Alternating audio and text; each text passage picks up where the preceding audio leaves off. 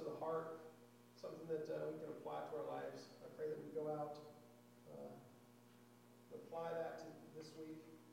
I thank you for him. I want you to lift him up and speak through him. Give us the word that you have for us today. Pray all this in Jesus' name. Amen. Well, good morning. Thank you all for being here on this rainy day. I know you came this morning probably expecting a final conclusion to this month-long series on Ruth, but you're not going to get that. You're going to have to hang tight for a couple of weeks. It's that cliffhanger ending that just won't come until Pastor Scott comes back from vacation. But he should be back up here, I believe, in August. And so that's when you'll get your conclusion to this series on Ruth. Today we're going to take a little detour to the greatest commandment. And most of you are very familiar with that. It's going to be found in Matthew 22, and that's where I was led to take us. And it kind of fits with Ruth. It kind of fits with everything, because there's this phrase in our passage this morning that says all the law and prophets hang on this command. Basically, when Jesus states that, he's saying everything in the Old Testament, everything that you've learned and you've been taught, really has this command as the nucleus of the story or the teaching. If you don't have this command involved with what's being taught in the Old Testament, then you've missed the point. And so it can really tie in with Ruth, as many of these songs did. We just sung about being redeemed and that great Redeemer that we see in the Old Testament, and Boaz is translated to our New Testament text as Christ comes and redeems us. But Christ the Redeemer came as a very great teacher, and he brings the greatest commandment to us this morning. And so if you would, join me as we read this passage in Matthew 22, beginning in verse 34. And when you've found that in your Bible, I want to invite you to stand. We'll read it, pray, and then you may be seated.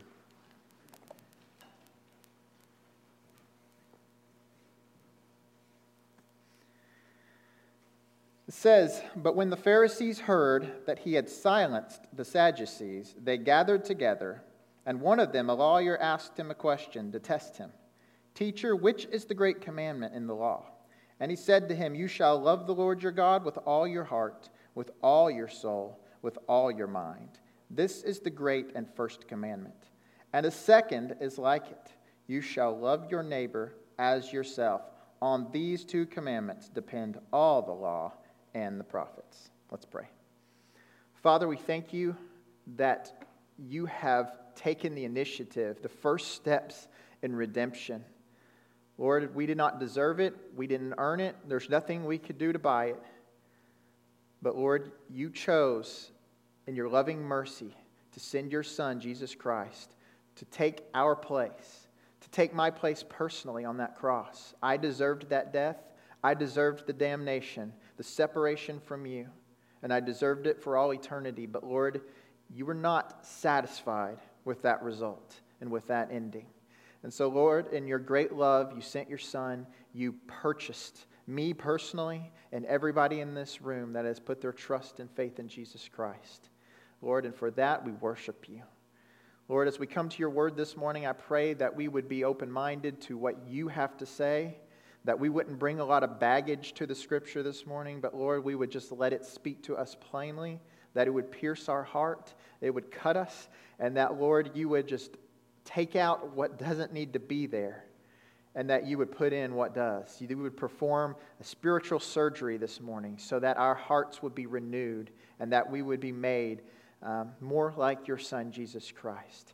If there's anyone here that doesn't know you as Lord and Savior, I pray that this morning would be the morning of rebirth for them, that they would understand what it means to lose the heart of stone and to have in its place the heart of flesh, the Holy Spirit that comes and connects human beings who have been separated from God back with their Heavenly Father who made them.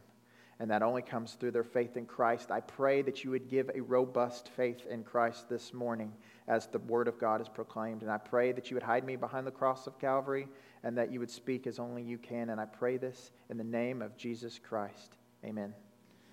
Thank you. You may be seated. Now, I don't know how many of you managed to pick up this little slip as you walked in this morning. I hope you have it. If not, you'll just have to do some extracurricular reading after the service today. But on this little sermon outline, I have listed the various places where this passage shows up in the Scripture. And so Jesus, this morning, when he quotes this and he tells this person, this Pharisee, that the greatest commandment is to love the Lord your God with all your heart and all your soul and all your mind, he is taking that from a well-known Old Testament passage in Deuteronomy chapter 6. In fact, it has its own name in the Hebrew. So if you were talking to a Hebrew person and they mentioned the Shema, that would be what they were referencing. Deuteronomy chapter 6, verses 4 and 5 specifically. But in that passage, it states basically what Jesus says with a little bit of difference. And so if you look at that on your passage, in Deuteronomy 6:5, it says, "You shall love the Lord your God with all your heart and with all your soul and with all your might." It doesn't say mind in the original Old Testament text. Jesus, however, when he quotes it here, he says to love the Lord your God with all your heart, all your soul, and all of your mind. And at the end of the sermon today, I'm going to talk a little bit about those variations and why Jesus said it like that. Deuteronomy 6:5 in the Septuagint version. Now, the Septuagint is the Greek translation of the Old Testament. So sometime during Alexander the Great's expansion, as the Greek world really grew to encompass all of the known world at the time, there was something called Hellenization, where Greek influence and culture spread throughout the land. And as that happened, many of the cultures began to take on Greek customs, Greek language, Greek commerce. It was just the way that the world was. And when that happened, they translated the Old Testament into Greek, and that's called the Septuagint. And in the Septuagint, it reads like this. And it's a very important manuscript because Jesus quotes it a lot. Jesus often will reference the Septuagint rather than the Hebrew version. Not always. Sometimes he uses the Hebrew, but it is a valid source for New Testament believers. And so Deuteronomy 6:5 says, "And you will love the Lord your God with all your whole mind and from your whole soul and from your whole strength." So not a lot different from the Hebrew version. The only difference is that word strength and might, obviously, but they basically mean the same thing. So not a lot different. In fact, some of your translations of the Hebrew in Deuteronomy 6:5 may actually say strength instead of might. That's just, those are synonyms, strength and might. Then as we read, Matthew 22:37 lists with all your heart, with all your soul, with all your mind. Then you get to Mark 12:30. Mark 12:30 is basically this same story in Mark's version of it. And so Mark is writing down. Mark is presumed to be the first gospel writer. And so this would be the earliest written record of this passage. And so Mark 12:30 says, "And you shall love the Lord your God with all your heart and with all your soul and with all your mind and with all your strength." So he takes what Matthew has said and he elaborates one more, including the Old Testament might or strength, and he tacks that on to the end of it. But mind is still in there, just like it was in Matthew. And then Luke 10:26-27 gives us a little bit of a different picture, because in this one, it's not Jesus doing the talking. Jesus is talking to somebody else. Jesus said to him, "What is written in the law, and how do you read it?" He's talking to another person. And that person says, "You shall love the Lord your God with all your heart and with all your soul and with all your strength and with all your mind, and your neighbor as yourself." So he basically answers Jesus, exactly what Jesus answers the Pharisees in Matthew chapter 22. So this is common knowledge. This isn't something new that Jesus is coming up with on the spot. There seems to be a consensus out there among the versed rabbis and scholars of Jesus' day that the very core of the law is bound up and tied to this idea of loving God with everything that you have, with all your heart, with your mind, your soul, and your strength, and loving your neighbor as yourself. There was a rabbi during Jesus' day who was contemporary with Jesus named Hillel. And Hillel was asked by a Gentile who said, I would like to convert to Judaism, but all these laws make my head spin. And I know how they feel, you know. You can ask my wife. I've got like 3 things I can remember. So if she says, hey, go to the store, get the bread, get the milk, boom, done. But if she says, hey, go to the store and park around back because it's going to be closer to what I need, and I want you to go into aisle 15, and I want you to get the dish detergent, but I don't want this dish detergent, I want this kind. And then I want you to go around the corner and go down and get the milk, but I want the whole milk this time. I know we've been getting the 2%, but this time I want the whole milk. And then I want you to go over here and get the meat, but I don't want the ground sausage in the little tight packages. I want the kind with the styrofoam bottom and the plastic over the... Okay, I'm done. I walk in the store, and the whole store starts spinning around, and I just lay down in the fetal position, and I'm done. Too many rules, too much instruction. In fact, we've been assembling a lot of those items that come in boxes. We got a fireplace, and we got a chair on the way. We got a bunch of stuff that we've ordered, and you got to assemble it step by step by step by step. I give it to my wife. Say, you do that. Or you tell me what you want one step at a time and I'll do it. But just all the rules. It just doesn't fit my personality style. I just don't like it. Give me a bunch of boards and some nails. I'll make you something. I'll make you something pretty. But I can't do the rules. And so that's what this Gentile came to Hillel, just said, the rules make my head spin.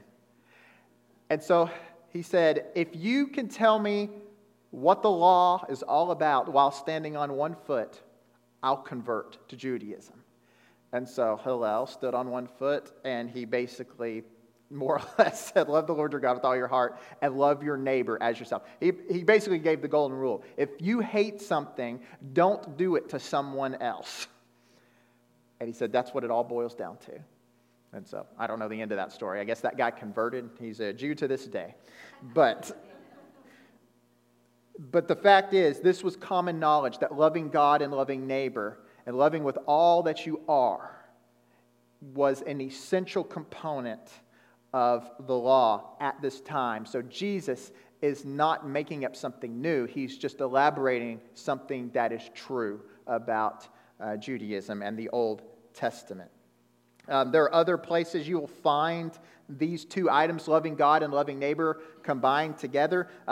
Like even outside of Scripture, there is something called the Testament of Issachar. And in chapter 5, verse 2, chapter 7, verse 6, it says basically, love the Lord your God with all your heart, love neighbor as yourself. There's a Testament of Dan. And same thing, in 5:3, it says to love the Lord your God with all your heart and love neighbor as self. These 2 are combined over and over again in Jewish literature. It is a common theme. So I want to look this morning at these items, heart, soul, mind, strength, and might, and dig in a little bit of what each of those mean. And then hopefully as we look through that, we can bring out some application for us today that we can apply to our lives. And so the Pharisees had come. Jesus already answered the Sadducees. They've asked him questions. Jesus made them look stupid. And so now the Pharisees want a piece. And so they think they're going to trap him by getting him to say the wrong answer. They like these open-ended questions, not just a yes or no, but they want to leave it open-ended. So when he's speaking, he might stumble over his words or he might say the wrong thing, and they've got him trapped right then and there. And then they can attack. But Jesus is the Son of God. He has divine mind, so it's really hard to make God stumble because God doesn't stumble. And so when they ask him what the greatest command is, Jesus is well versed. He knows what even Hillel and all these others have said, and Jesus agrees with it. And so he states this: you shall love the Lord your God with all your heart. So let's look at heart. You'll notice in the Septuagint version that you've got there, I think I failed to bring this out a minute ago, but in the Septuagint version, in Deuteronomy 6:5, heart is not mentioned. It's not there. It says you'll love the Lord your God from all your whole mind. Okay, and Deuteronomy 6:5 doesn't include mind in the Hebrew version, in the ESV version I've got at the top. And so Jesus here is most likely pulling the word heart from this Hebrew version, and he's quoting it. He's pulling that in, and he's saying you've got to love the Lord your God with all of your heart. In the Hebrew, that's a word, lebab, that can mean heart. Sometimes it's translated mind. Sometimes it's translated conscience. So the fact that this word can mean mind shows us why the Septuagint has the word mind in there, because heart doesn't always mean what we think that it means in their context. You know, a Jewish person would not have connected emotions with the heart like we do. You know, we give a Valentine's Day card with a big heart on it, and we say, oh, we heart you. That means love and feelings and blah, blah, blah. You know, that's what we mean by heart. That's not what the Jewish person meant by heart. In fact, if they wanted to communicate emotions, they would say bowels. Think about that on a Valentine's Day card. Doesn't mean the same thing to us. But that's where the Jewish emotions sat, in the bowels. And that's why you read the King James Version, and it says his bowels moved for him. Or, you know, it says things like that, and we're like, what? He needs to find a bathroom quick. But that means that their emotions were stirred. But the heart isn't always communicating emotion. There may be a time where it's vaguely connected, and that may be here. But often it's tied to the conscience and to the will and to the mental capacity that we have, the thinking. And so that's why often it is translated like that throughout the Old Testament. In the Greek, when we're looking at Matthew 22 here, the word being used is cardia, which, you know, cardiac arrest. You're well familiar with that term. Cardia, the Greek that underlies this word heart that we have in the English. And it is primarily translated heart. So there's no mystery here. When it says heart, it means heart. End of discussion. Matthew 5:28 gives us a different look at this word, cardia. It says, but I say to you that everyone who looks at a woman with lustful intent has already committed adultery with her in his heart. Okay, so we have to ask, in his heart, what is he talking about? In the organ? No, not in the organ. In the passions? Possibly, but probably better in his mind and in his determination. He is already internally determined to act in such a way that if this woman had given him the opportunity, he would act. Okay, he's already set his will on this object of his affections. Matthew 6:21 gives us another look. For where your treasure is, there your heart will be also. Once again, if you're completely in love with something, there's something that just captivates you, your heart will be there, not the organ. Okay, this isn't Davy Jones who cut his heart out and put it in a chest. Not that kind of thing. We're talking more about your attention, and all of your actions are pointed that direction, toward the thing that you love most. Once again, it's very mental, cognitive, but also it is a passion in a sense that is not just emotional, it's both mental and emotional. One more look. Matthew 9:4 says, but Jesus, knowing their thoughts, said, why do you think evil in your hearts? Think evil in your hearts. So we see how cardia is once again tied to the mind and the way that we think. You're thinking evil in your hearts when you're thinking evil things. Okay, and that's what Jesus was drawing that out as people were thinking and not saying things out loud that were evil. Okay, so what is the meaning? What's the meaning of heart then? We look at these different examples and it seems like there's some fluidity to the meaning, and that's true. A lot of these words, you find their truest meaning when you put them in the context. And our words in English work that way as well. Okay, we can take one word and put it in one sentence and then turn around and use it in another sentence, and it means a little bit different than what it meant before. It's a little different. So the meaning here, I would sum it up like this. It's the internal disposition or volition that you have towards something. And often that's emotionally influenced. Okay, it's internal, your disposition towards something, or volition. That's your will. And that is emotionally influenced. In layman's terms, it's what drives you. What drives you? I would compare it to a motor in a car. The motor in the car is what makes the car go. Okay? Without that, it can look pretty, it can have leather seats and lots of cup holders, but it ain't going anywhere. You need the motor to go. And when Jesus says to love the Lord your God with all of your heart, one of the things I think he's getting across is God and love for him should be what makes you tick. It should be the thing that drives your movement, that drives your decision making, that drives your behavior in every aspect of life. As Lucas brought out, not just on Sunday, but every day of the week. That's why it says all of your heart, not the Sunday portion of your heart or the Saturday for a Jewish person who would worship on the Sabbath, but every day of every week, of every year, it should drive you forward, is what it means to worship him with all of your heart. If you're not doing that, then that means you have a heart problem. Okay? Have any of you ever had a motor problem in your car? I've been dealing with an ongoing motor problem in my lawnmower. It's actually transmission, but I'm just going to sum all that up as the internal working components, okay? So we're not getting too technical. But I had a lawnmower. I went out this spring and went to crank it up, and it started, and it sounded good. I was like, yeah, let's mow some grass.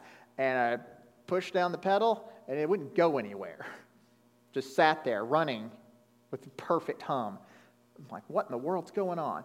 Okay, and so I got some people that know more about vehicles and motors than I do. And we determined transmission is bad. And so we took the whole thing apart. And this was a long, drawn-out deal. This was several months of taking apart, filling up, taking apart, filling it back up with fluid, resealing it, all this fun stuff. And then we finally got it to run, except now when you push forward, it goes backwards. And when you push backwards, it goes forward. And before any of you start offering me solutions, you're wrong, okay? I've done the research, okay? It's not a linkage problem. It's got a bad, I think, honestly, they sent me a bad part that has something wrong inside of it. Because we ordered a part and put it in, and it's imperfect. Everything is like it should be. No gears are backwards, okay? I know. We've taken it apart several times to make sure. But something's wrong in there because it's not sending me in the right direction. And if you aren't headed towards God in your daily life, there's something messed up in there. There's something broken. And you need to get it fixed because the greatest command is that you love the Lord your God with all of your heart. It's what drives you. Or another way of saying it, it's our aim. You know, a lot of us are marksmen in one way or another. Maybe it's with your gun. Maybe it's with your bow. Maybe it's with your frisbee. That's for me.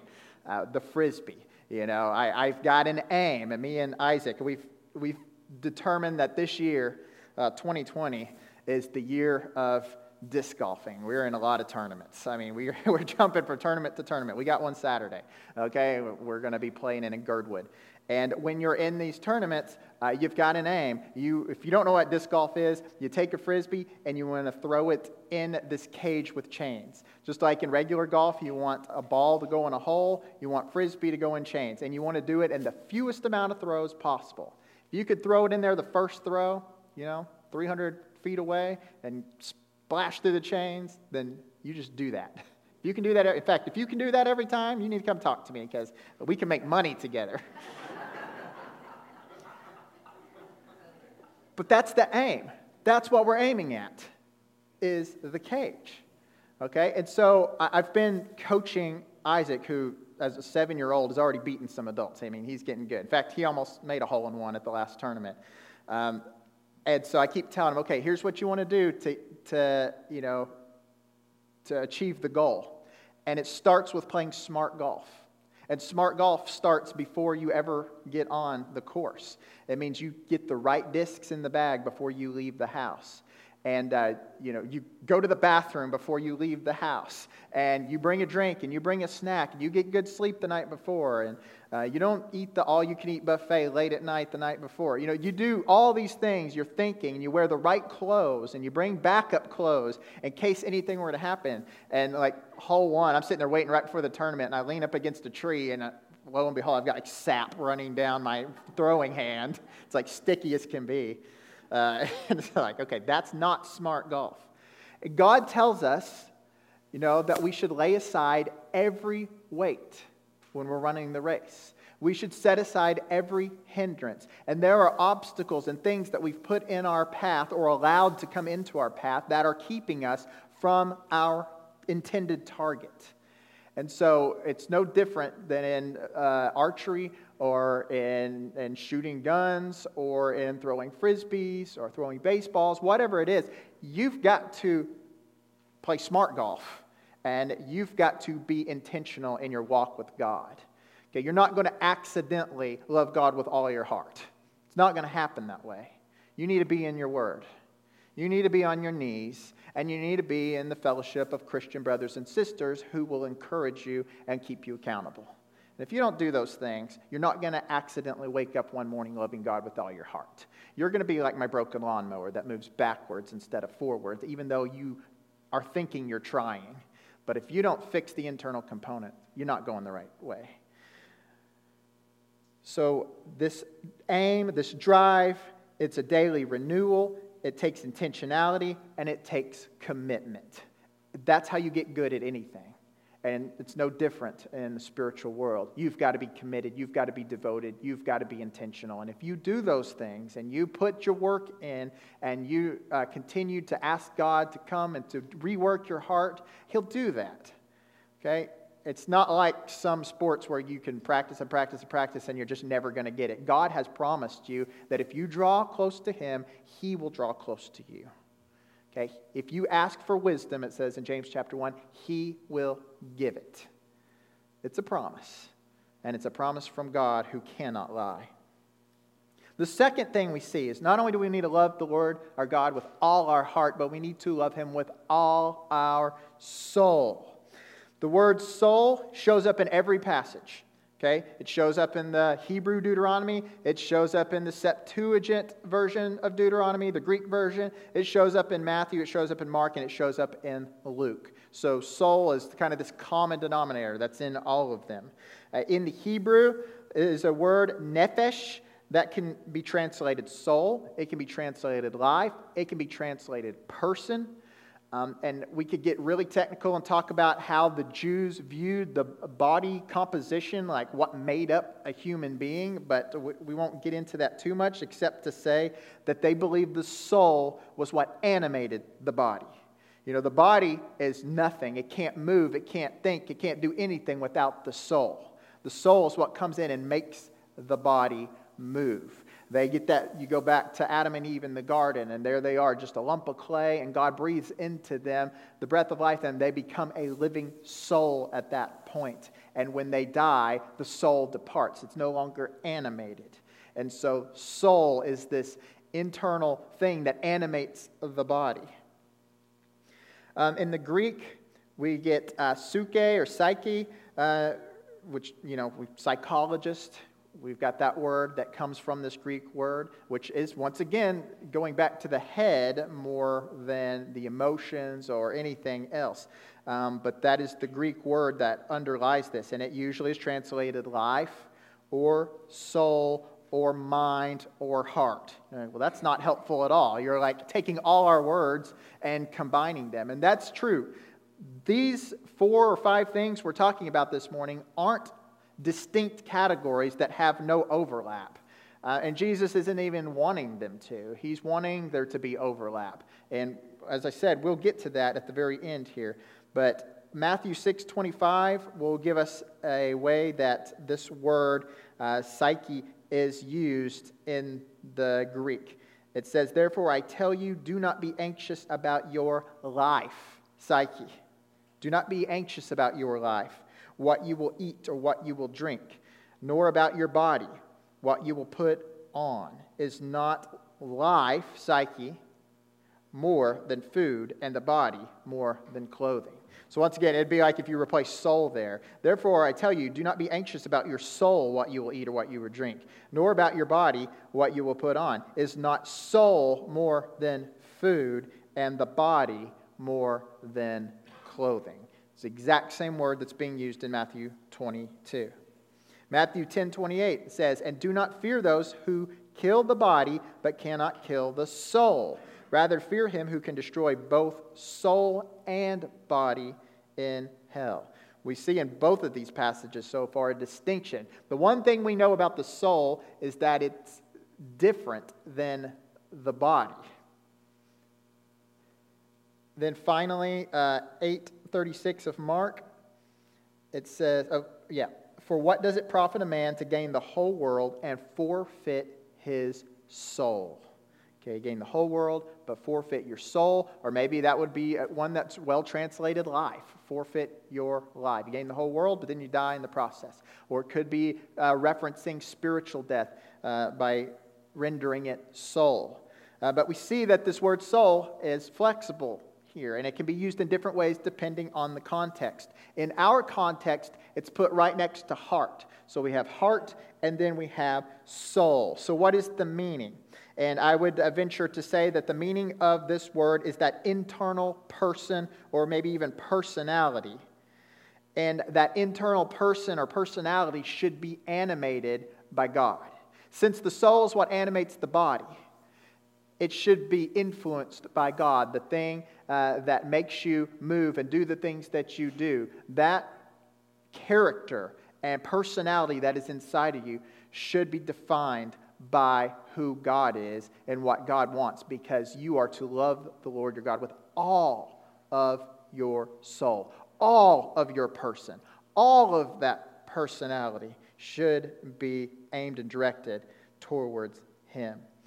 Personalities are complex. There's a scientific debate about whether your personality is predominantly composed based on your DNA. They would call that nature. By nature, you become a certain way. They've taken identical twins who were separated at birth and have never met each other and live in different homes in different parts of the world, and they do have some similar personality traits that can only be chalked up to their biology. They inherit this type of personality. But yet they have distinctions. And you can take people that were raised in the same home that had different hereditary traits, adoptions from different places in the world, and they will have similar personality traits. So some argue it's more nature, some argue it's more nurture, but most agree that it's nature and nurture. It's kind of a mix of the two. And so personalities can be derived from who we are, how we were born. They can also be derived from what we've experienced in our life. At the end of the day, though, God is saying, regardless of whether it's nurture or nature, that's causing you to stray from me, you need to turn around and love me with all of that personality. No matter what you've been through, no matter what your experience is, no matter how bad you were treated as a child, no matter what neglect or abuse you've been through, no matter if you are filthy rich, you don't feel like you need anything from God because you've got it all together, no matter what the situation in your life is, you are commanded to love the Lord your God with all of that personality and to aim that at Him for His glory. The next one that we want to look at this morning, not only do we have heart and soul, but then I want to look at mind next. Love the Lord your God with all of your mind. Now this one, as I've already pointed out, is not found in the Hebrew. When you read Deuteronomy chapter 6, verse 5 in the Hebrew version, as you see at the top of your little cheat sheet, it just says, love the Lord your God with all your heart, your soul, and your might. There's no mention of mind. But as we've already determined, the word heart and the word soul in the Hebrew can be translated as mind. So it's almost like it's implied in the passage because it kind of fits in those categories in Jewish thinking. But in the Greek, we do see the word mind actually explicitly mentioned. In Deuteronomy 6:5 in the Septuagint we have that. In Matthew 22 we have mind. Mark 12 we have mind. And in Luke 10 we have the word mind show up. And so when we are translating that, the word is dianoia, and it can be translated mind, understanding, or thoughts. I mean, this one's pretty clear. This is what's going on in the head. Okay, and so Jesus is telling us the greatest command is to love the Lord your God with everything that's going on in your head. Everything. All of your head space. And that's quite a lofty command for most of us because we're thinkers. We've been trained. You know, ever since the Greeks, people have really become very rational. There's a whole movement in history as you study rationalism and empiricism. We're all about the thinking and the thought. And we've kind of diminished in Western culture the emotions, even though that's kind of made a comeback in the last few years. But we are very much thinking people. And as you're doing your thinking, you have to ask yourself, how much of my headspace have I given to God? How many times do my thoughts and the thinking process, how many times have I removed God from the picture? This is our cognitive activity. And what we set our minds on is what we allow to dominate that thinking space. That's why there's a passage, I didn't put this down. I'm going to turn to it though. You can if you want, Philippians chapter 4. Many of you could probably quote it. I could halfway quote it, botch it, so I'm not going to do that. But Philippians chapter 4, right around verse 8, it says, thought I was in Philippians. Like, that's not it. That was Colossians. Philippians 4:8 says, finally, brothers, whatever is true, whatever is honorable, whatever is just, whatever is pure, whatever is lovely, whatever is commendable, if there is any excellence, if there is anything worthy of praise, think about these things. Okay, those are the things that you should be putting in your head. I don't know how much of that you're going to find on Fox News. I don't know how much of that you're going to find on Facebook. Maybe some, but not a lot. So if that's the thing that dominates your thinking space, I'm going to venture to say you're having a really hard time loving the Lord your God with all of your mind. If it's just day in and day out, that stuff is what you're putting in. And I know all of us are guilty of it at times. We binge on these type of things at certain points, especially election years, especially with COVID-19, and we're trying to keep up with what's going on and what the changes are and how our world's going to crumble and usher in the second coming, how mandatory face masks are the mark of the beast because you can't buy, sell, or trade without one. Yeah, I'm wondering, if I don't have a face mask and every store closes down to non-face masks, are they going to allow me to buy a face mask so I can come in, or am I just stuck outside the store for eternity? I don't know. These are the thoughts going through my mind, which means I'm not loving the Lord with all my mind because God wasn't in that. But our thinking should include Christ and His will God and what He has done in salvation. And as you've heard the old adage, you can't stop a bird from flying over your head, but you can stop him from building a nest there. Okay, thoughts are going to pop in your head. You're not always going to be able to control that, but you can control whether you dwell on them or not. Okay, and your dwelling on God should be your intention. That's where you should spend your time meditating and thinking. And any time that a thought pops in your head, you need to bring God into the equation if you can.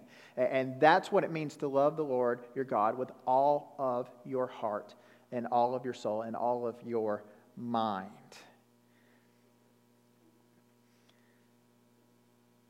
The next thing we see, and I'm kind of combining these two together, is might and strength. This is our last one. Might is only translated in the ESV in the Old Testament, Deuteronomy 6:5, in the Hebrew. But as I already said, might and strength are interchangeable, so they just could have well said strength. So there's not a lot of difference here. That's why I'm combining these into one. In the Hebrew, this is the word mayod, sometimes translated might, sometimes translated strength. In the Septuagint, though, in the Greek version of the Old Testament, Deuteronomy 6:5, we have the word dunamis or dynamis, where we get dynamite. So we're talking about might and strength. Dynamite's pretty strong. Dynamite's pretty powerful. I'm not ashamed of the gospel Lucas brought up because it is the power of God unto salvation. The word power in that passage is the same word, dunamis, dynamis. It is the power, the strength, the might of God. The might of God is in Christ Jesus and our faith in Him. That's the power of salvation, is Christ. And so you're not going to find that kind of power anywhere else. And so what God has required of us, what He has commanded us, is that we love the Lord our God with all of our strength and all of our might. In the other passages, in like Luke 10, the word is not dynamis, but ischus, a different word, but still is translated might, strength, power, and ability. We have the ability in English to substitute words back and forth with no big intention of changing the meaning. I don't think they're doing anything different here. So you don't have to look. Some people make big deals out of different Greek words, and they try to write 35 volumes on why this guy used dynamis and this guy used ischus. And it's two different ways of saying power, strength, might. Okay, don't make a big deal out of it. You're probably saying, you don't make a big deal out of it. Okay, I'm done making a big deal out of it. You wouldn't even known to make a big deal out of it had I not told you, right? So what does this mean? What are these words meaning? When the Bible says to love the Lord your God with all your strength, all your might, and all that stuff, what is it saying? It's saying with all your gusto, with everything that you have. You've heard people that are about to get on the basketball court or the football field, and the coach tells them to play their heart out. Give it all that you've got. Lay it all on the field. Put everything on the line. That's what God is saying to you. In this spiritual battle, He's saying, give it everything. If we're going to use a theological term to describe this, we would say perseverance and endurance to the end. That's what we're seeking in this passage. To love the Lord your God with everything that you possibly have with no end in sight. You're not going to give up. You're not going to tire out. You're not going to break down. You're not going to retire from this endeavor. You are going to love God until the end, until He takes you home to glory. Can you do that? With all of your strength. All right, so it says these things, and we've gone over some of the differences. So why are there differences in these words? Why do some include mind, some include might, some include strength? Why are there different versions? If one of these versions, the true inspired scripture, and the rest of them are wrong, well, they're all in our Bible, and Jesus quotes different ones. Matthew gives us one version. Mark gives us another version. Jesus probably had this conversation multiple times, and He may have taught it differently in each situation. Because Jesus, if you look at the life of Jesus and you look at what He was a rabbi. He was a rabbi to His followers. That's why He had disciples. If you had disciples, you were a rabbi. And often disciples would follow a rabbi around for several years, and they would learn from him, and then they would go to another rabbi, and they would follow them around for several years until they themselves became rabbis themselves.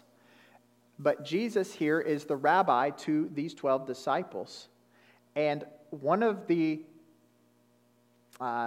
goals of a rabbi is to take the Torah, the Old Testament, especially the first 5 books of the Old Testament, but really the entire Old Testament, and to elaborate on it and to make it relevant in the world that they lived in. Because just like we live in a changing world, they lived in a changing world. Some of the things they said in the Old Testament text during Moses' day, the rabbis of Jesus' day were complex. They didn't understand it. That's why the Sadducees existed and the Pharisees existed. There were these different groups that thought differently about the Old Testament. And so that's why they would bring tough questions to Jesus. One of them was like the question on divorce. The Bible in the Old Testament said that they could, give a written divorce decree to the wife for such and such reason, and they couldn't understand what the reason was because it was pretty ambiguous in the Hebrew. And so some rabbis said you can divorce your wife for any reason. For any reason. The word used almost lends it to say for any reason. So if she didn't cook your meal right, get rid of her. Or the more liberal rabbis had the view that if she was not pleasing to your sight, because that's kind of the exact translation, it meant that if she wasn't pretty anymore, if you found someone prettier to marry, you divorce that one and you go to the prettier one. And you just keep working your way up and hope that she doesn't return the favor, okay? That is the idea. The rabbis had the ability, not the ability, but the necessity to expound upon the Old Testament, just like I'm doing right now. I'm giving you what I believe to be the clear teaching of Scripture. And these rabbis were doing the same with their disciples. Jesus was a rabbi, and so he was taking this Old Testament text and he was bringing a relevant version of it to his disciples. Okay, and so he chooses to focus on heart, soul, and mind, and strength in the other passage, because mind has become very important to this first century church, to the first century disciples here, because the Greek influence has spread, and the Greeks were all about the mind, and so they were already becoming more mentally focused people. And so Jesus brings out the mind. I think if Jesus showed up here today and he was going to preach the sermon and he was going to tell you how to love the Lord your God, it would look different. It would still mean the same thing, because at the end of the day, what he's saying, heart, soul, and mind and strength, what he's saying is you need to love God with everything that you are, everything that you have, everything that you could be. That's what you need to do. That's the heart of the commands. And so how do you get that across to your people? And I think if he were to show up today, he'd say you need to love the Lord with all of your calendar, all of your wallet, and all of your, he would go to mind as well, all of your thinking, all of your activity, all of your energy. I think that's what he'd have to say to a Western church in the summer in Alaska. Everything that you are, you need to be loving God. That doesn't mean you're living in the church 24/7. It doesn't mean that you've never left the Scripture, that at all times you're walking around like this, you're driving down the road. That's not what it means. But it does mean that you have open dialogue with God in all things. It means that you're reflecting on the Scripture in everything that you do. It means you're consulting with God when you don't intuitively know the Christian next step. And you're seeking that wisdom from Him at all times. And so if that's out on the fishing boat, so be it. If that's out on the golf course, so be it. If that's around a barbecue, okay, that's fine. But don't lie to yourself and say, yeah, I'm doing this for God. I'm being godly in this because I have the freedom to do these things. You need to make sure, you need to check yourself and say, am I honoring God and loving God with all that I am, all that I have, all that I do? I'm going to finish with this. Martin Luther said, if to love God with all one's heart and mind and soul and strength is the greatest command, then the greatest transgression is to fail to love God with all one's heart, mind, soul, and strength. And honestly, if we're being honest, how many of us have loved God with all our heart, all our soul, all our mind, and all of our strength at every moment already today? I mean, if we did the show of hands, I'm going to have to say that every hand's going to be raised, that no, there have been moments today already that I didn't love Him with all of those things. Maybe 80% of those things, but not all of those things. Or maybe I did love Him with all my heart and soul, but I failed on the mind thing. I got caught up in the news again. Maybe that's where you are. And you look back at every day of your life since you've been a Christian, and it's the same story. I didn't love God with all my heart, soul, and mind and strength yesterday, and I didn't love Him every hour of every day the day before. I didn't love Him with all of that every hour of every day the day before that, the week before that, the month before that. And then we look at ourselves and we say every single day of our lives, most of the day, we are committing the greatest transgression. That means the biggest sin that you can possibly commit every day. And at that point, you fall at the feet of God and thank Him for His grace and mercy. Because I don't deserve it. We don't deserve it. He is a good God, a good Father, who gave a Son who did that every day. Can you believe it? Every single day. The greatest command He was living out with all of His heart, mind, soul, and strength. Just so He could go to a cross and die for you, who were incapable and unwilling to do the same. Me included. Let's respond to Jesus. As we go to the Lord in prayer, let's pray together. And as our musicians come forward for the invitation, this is your opportunity to respond. Father, we thank You for this day. We thank You for our time together. We thank You, Lord, for Your word. We thank You for